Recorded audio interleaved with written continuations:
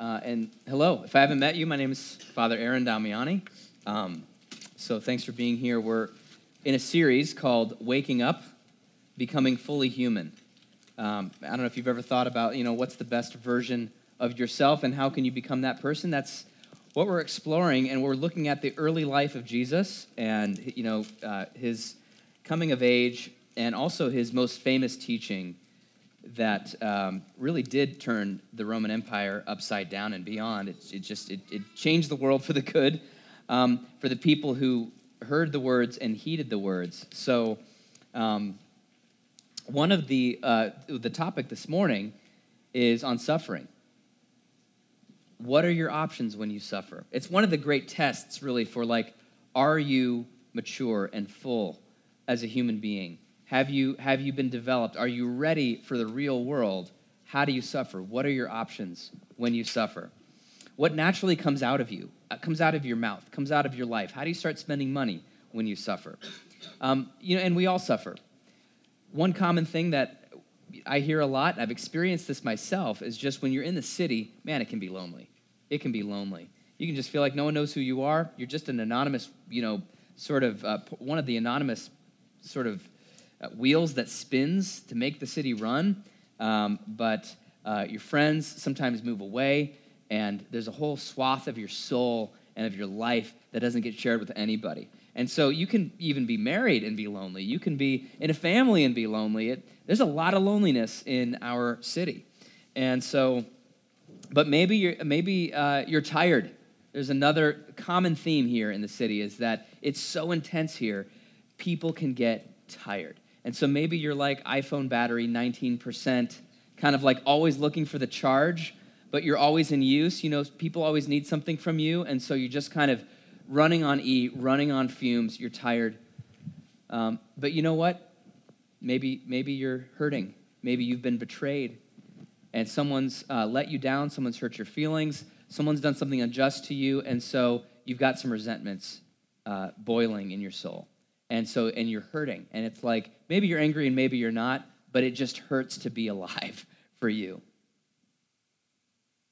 What comes out when you're lonely? What comes out when you're tired? What comes out when you're hurt? A lot of us are tempted to compare. We compare how our life currently is, how our life currently feels with how it used to be back in the good old days, before our friends moved away, back when we felt connected, back when we felt whole and wholehearted and refreshed. Or we compare with other people. We're like, how come I have so much suffering, but that person gets what they want, and that person seems to, it's just life's so easy for them. And you kind of almost, in a schadenfreude sort of way, wish it would get harder for them. Do you ever compare when you suffer? What about despair? We can despair, too. We just be like, you know what? This is my life, I guess. And we give up, we stop hoping, we stop loving, we start disengaging. You ever despair after you suffer? When you're like, at a certain point, you can only be hurt so much before the calluses start going up. Do you have any calluses? Do you have any despair? Another way that we respond to suffering is escape. Have you ever been tempted when you're lonely, when you're afraid, when you're hurt, to escape life, to escape the moral boundaries that you've always respected? Just cut the fence, and you know what? If I'm going to suffer so much, then I'm going to go wherever I need to go to feel better. I'm going to roam into the land of porn. I'm going to roam into the land of hooking up. I'm going to roam into the land of unending Netflix forever and ever, amen. Not just one drink, 2 drinks, 3 drinks, whatever it takes to self-medicate. So, are you suffering? What comes out in your soul? What are your options when you suffer? This is a big, big test for you. Are you going to grow up into the fullness of who you're called to be? Well, suffering is one of the biggest tests you'll ever face. So that's why this teaching is so important. Jesus is going to offer some life-giving invitations for us. Life-giving, beautiful, soul-enriching invitations that not just for us, not just for our soul renewal, but in a way that just rocks the world around us, brings renewal, brings hope to people around us in a way that nothing else can. So it's so important that we listen. It's the Sermon on the Mount. He He goes to a Galilean hill, and you know what? He's surrounded by suffering people. He's surrounded by lonely and hurting people. He's surrounded by people who are paralytics, by people who are diseased, by people who are mourning the loss of their children, people who needed massive healing, people who had a life expectancy of 30-something. That's who's surrounding Jesus at the Sermon on the Mount. That's who's listening to his words, and he's got words of hope for them. Words of hope beyond, well, just try harder, pick yourself up by your bootstraps, or get over it. He doesn't say that to them. He offers them life-giving invitations that will renew their souls. So, turn with me to Matthew 5, and let's hear Jesus' life-giving invitations. So, I'm going to talk about 3 life-giving invitations. They're all kind of big, okay? They're all going to really, I have to say, you probably can only hear one today for your life. So maybe there's one of these invitations that you can say yes to today. One way that you can follow the way of Jesus in your suffering today. But I'll present all 3 and let the Holy Spirit do what he needs to do. So, first life-giving invitation from Jesus to anyone here who's suffering, and that is this. We're invited to bring our suffering into God's house. We are invited to bring our suffering into God's house. Are you suffering today? There's a place for you. There's a place for you to bring your suffering to, and it's his house. A few months ago, I got a standing invitation from someone who came to visit Immanuel Anglican. You never know when you come to Immanuel Anglican, but someone walked up to me and said, you know what? They live in downstate Illinois. You can come over to my house anytime you want. There's a bed for you. There's food for you. There's a nice dog. There's pasture lands that you can walk in. There's even horses if that's your thing. Come on down whenever you want. And so I wasn't able to go, but 1 week ago, I was finally able to get down there to experience the invitation. And I walked in, and they have a note for me, and they're like, don't lock the door. We don't have a key. You don't have a key. Welcome to our house. Welcome to our house. And the thing is, I wasn't on vacation. I still was on duty. I still had work to do, but I brought all that work with me. All the books that I had to read, all the thoughts I had to think, all the things I had to wrestle through, all the things I had to write, this sermon included, and went, okay, I'm going to face all this stuff that's maybe a hard thing, maybe you could call it suffering, but I'm going to do it in this house of healing, this house of hospitality. I cried when I walked in there. It was such a loving place. I ate their homemade granola. I made friends with their dog.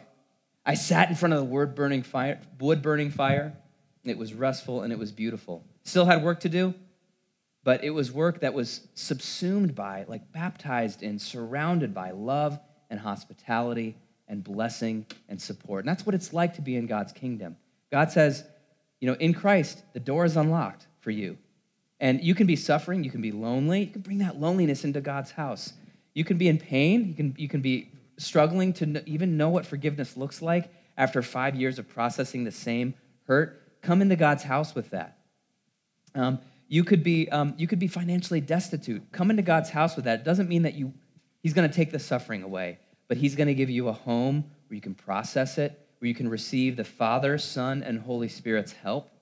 So come into God's house. Here's what Jesus says in Matthew 5, verse 3. He says, blessed are the poor in spirit, for theirs is the kingdom of heaven. Blessed are the poor in spirit, for theirs is the kingdom of heaven. So who are the poor in spirit? Well, let's start with the word blessed, and then we'll get to poor in spirit. The word blessed from Jesus isn't saying bless you, I bless you. There's a word for that. He doesn't use it. It's more of a word that's kind of like congratulations, more like an observation, like seeing someone walk by and they're like, whoa, congratulations, that person has it good. That person's flourishing. That's the truly, truly blessed person, more like an observation that he's saying out loud of, oh, that person has it really good.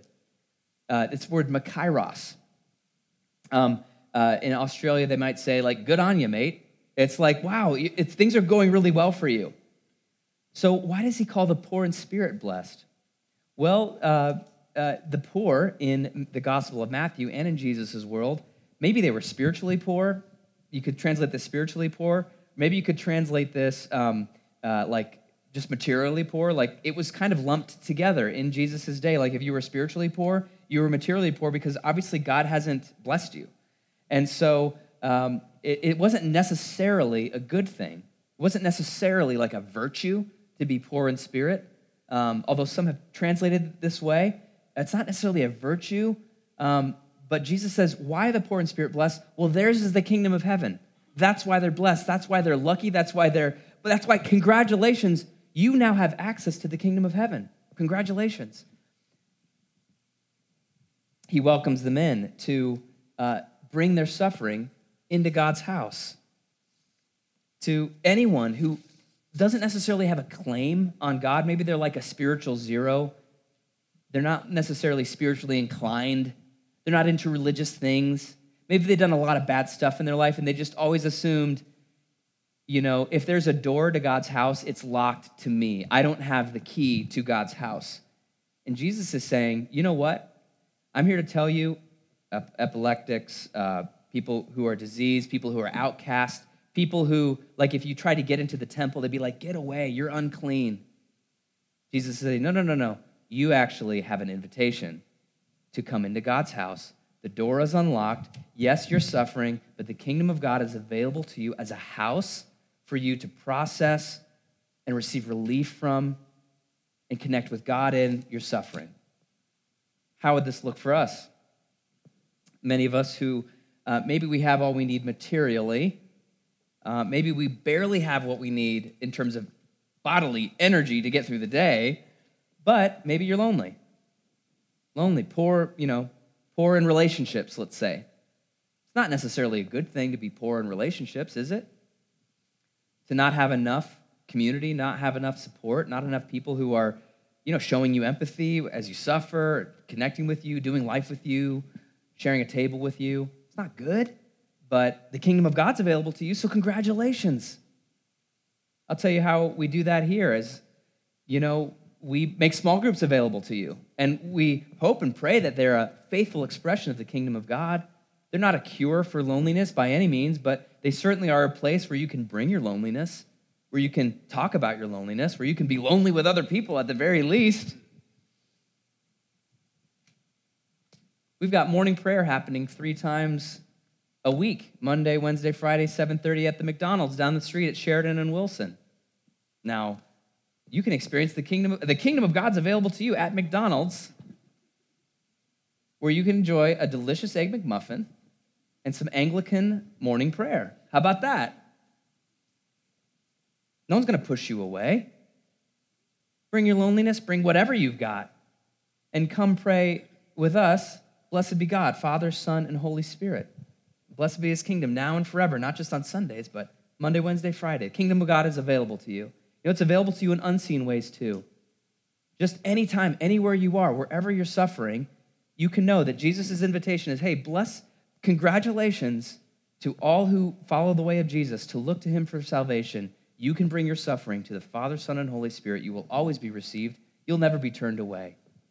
So here's how we could maybe adapt this particular saying to our situation. Blessed are the lonely, who have no family or spouse to come home to, for the family of the Father, Son, and Holy Spirit embraces them as one of their own. Or how about this? Congratulations to the stressed out and burned out, for they have a gentle Savior who offers them rest. Or maybe this, good on you, mate, if you're worried sick about your kids, for you have a Father who protects and cares for your kids and your whole family, even when you can't. All right, first life-giving invitation. Maybe that's one for you today, to enter and take your suffering into God's house. Second life-giving invitation is this: entrust your suffering to God's future. Entrust your suffering to God's future. If you were to go back in time and give some advice to colonialists before the Revolutionary War was won, you would say, resist that tyrant King George. Resist that tyrant King George, because a day is coming. It hasn't yet come. It's on its way, where King George is going to be sent packing, and you will be a colonialist. So don't align with him. Align with the underdog, George Washington, and his ragtag army. So what is Jesus saying to us in the Beatitudes. He's saying, join the revolution. God's kingdom is coming. It's going to bring justice. It's going to be a beautiful and good reordering of reality where spiritually, politically, and every other way, heaven and earth will come together and there will be renewal under King Jesus. Jesus switches from the present tense, theirs is the kingdom of heaven, to the future tense. Look with me in verse 4. Blessed, flourishing, congratulations to those who mourn, for they shall be comforted. Blessed are those who mourn, for they shall be comforted. Why are the people who are in mourning, people who have lost a loved one, maybe a child, maybe a parent, maybe a sister or brother, why would they be happy? Why would they be blessed? Why would they be flourishing? Well, there's a comfort that's coming for them. And that comfort is going to be real. It's going to swallow up their grief in beauty. It's going to swallow up the days of sadness with joy. Like Isaiah 61, there's going to be, instead of ashes, there's going to be a beautiful headdress to anyone who's mourning in the kingdom of God. Jesus is promising a future that's coming. You can trust the future. You can act as if it were true.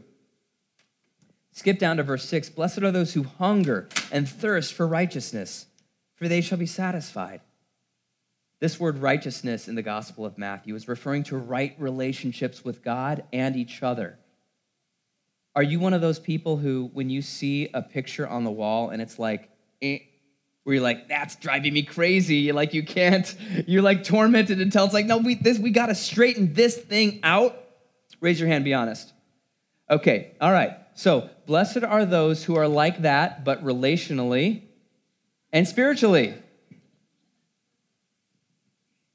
You can see that relationships are out of joint. You can see that relationships with God is out of joint. Something's not right systemically. Something's not right personally. Something is not right spiritually. You see it and you know it. You hunger and thirst for righteousness. Why is Jesus calling you blessed, most tormented of all? They shall be satisfied. The hunger of your souls for shalom will be satisfied. The hunger of your heart for right relationships will be satisfied. Don't get cynical. Follow Jesus in the kingdom of God and trust yourself to the kingdom. You'll do things differently, if you do. I'll give you an example. Verse 9 says, blessed are the peacemakers, for they shall be called sons of God. Don't raise your hand. Anyone here ever try to be a peacemaker? Oh, by definition, you're walking into situations where there's no peace, where things are definitely out of joint, where things are getting hot. It's a crucial conversation. And you walk in, and you are trying to listen to both sides, bring some resolution. You're trying to be a bridge. You know what happens to bridges? They get walked on, don't they? You know what happens to peacemakers? They don't call them peacemakers. They call them names like traitors. They call them names like subversive or worse. I have a friend who's a police officer in the District of Columbia, and he is a gentle giant. I was in a prayer group with him years ago, and he is so gentle. He is a peacemaker. And he brings peace with him wherever he goes. And he lives as if God's kingdom is true. He lives as if God's kingdom is coming. He walked into a situation not long ago, domestic dispute, to bring peace. He was beaten within an inch of his life. He had a skull fracture, lost some eyesight. He's recovering now. It wasn't a good thing for him to be treated that way. It wasn't a good thing for him to be called the names he's been called. But you know what was really beautiful and good? That all of his obedience to Jesus to bring peace on earth is entrusted to God's good and beautiful kingdom. Because God's going to take his offering of peacemaking. He's going to make it part of something rich and beautiful, good and enduring for the District of Columbia when all things are made new. He might be called pig now, but in the kingdom of God, he will be called a son of God. Do you ever live as if God's kingdom's coming true? Live as if materialism isn't all there is. Live as if empire's not all that it is. Live as if there's a coming resolution. You can't exactly bring it about, but you can live as if it were true. That's Jesus' invitation for you. Yeah, we'll all suffer together, okay? but we can entrust our suffering to God's good future, God's sure future. It's not just that the Beatitudes are true, they are. The Beatitudes are also coming true. The Beatitudes are coming true.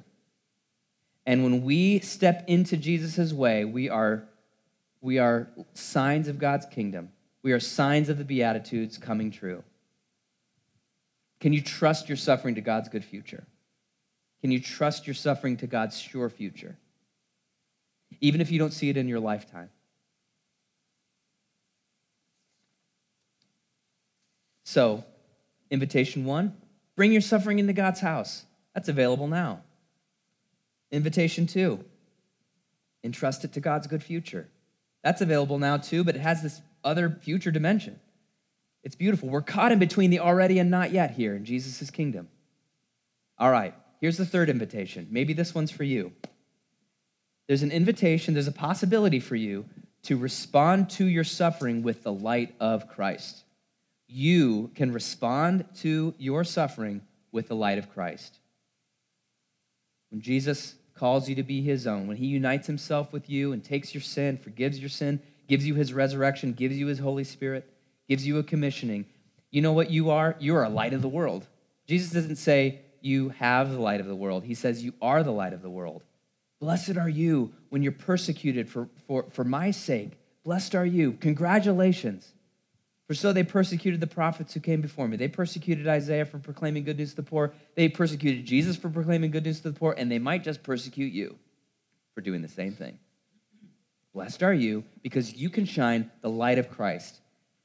The Anglican service of the Easter Vigil begins in darkness. It begins in darkness, which symbolizes death, symbolizes lack of hope, symbolizes where things stand in between Christ's death and resurrection.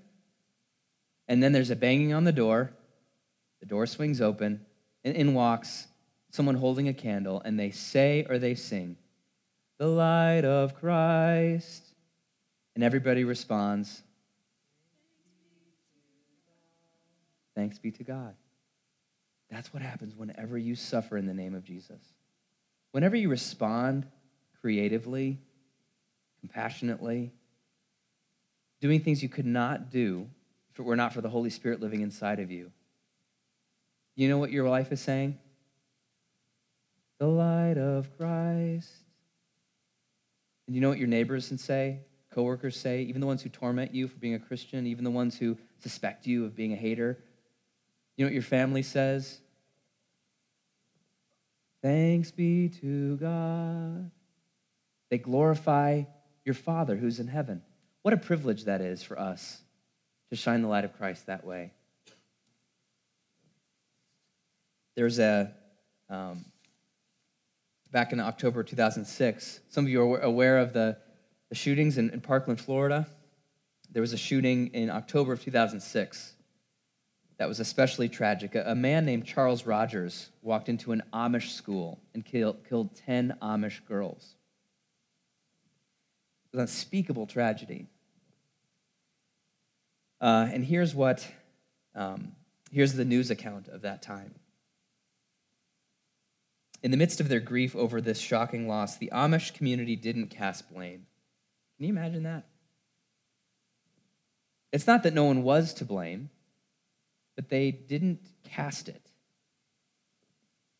They didn't point fingers. They didn't hold a press conference. Instead, they reached out with grace and compassion toward the killer's family. The afternoon of the shooting, an Amish grandfather of one of the girls who was killed expressed forgiveness towards the killer, Charles Roberts. And that same day, Amish neighbors visited the Roberts family to comfort them in their sorrow and pain. And later that week, the Roberts family was invited to the funeral of one of the Amish girls who had been killed. Invited the family to one of the funerals of one of the girls who had been killed. At Charles Roberts' funeral, at his funeral, the shooter's funeral, do you know what happened? Amish outnumbered the non-Amish to mourn his death. Now, how is that possible?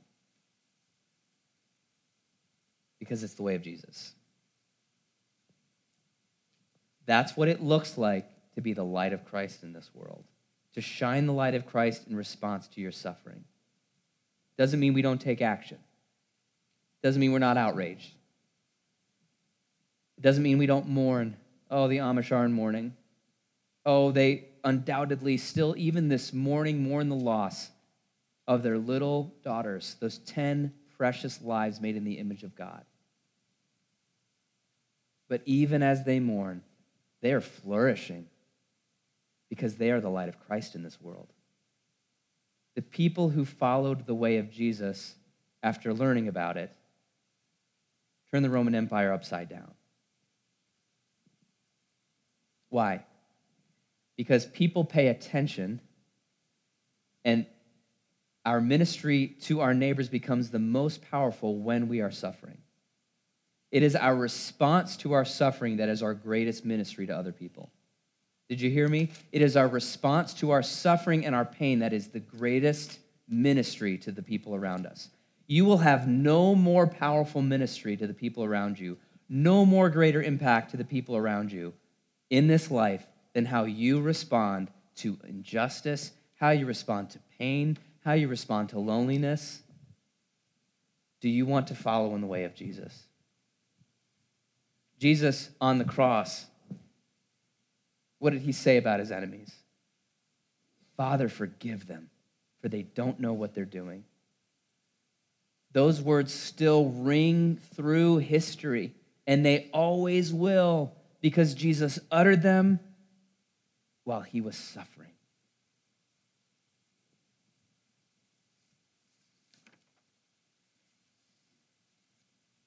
Your greatest ministry to others is your response to trials. This morning, you have an opportunity to walk in the way of Jesus, to enter these life-giving invitations, to say no to numbness, to say no to self-medication, to say no to comparison, to say no to despairing. You have an opportunity not just to say no to those false paths, you have an opportunity to be the light of Christ. You have an opportunity to bring that suffering and all of its depth into God's house. You have an opportunity to respond to your suffering with forgiveness and creativity. What would that look like for you? Here's one simple way to do this, all right? Tell your story. You want to be the light of Christ? Tell your story, okay? Have you experienced God meeting you in your suffering? Tell your story. It's like, just talk about how hard it is with people and talk about how you're looking to God, you're looking to the kingdom of God to make you whole.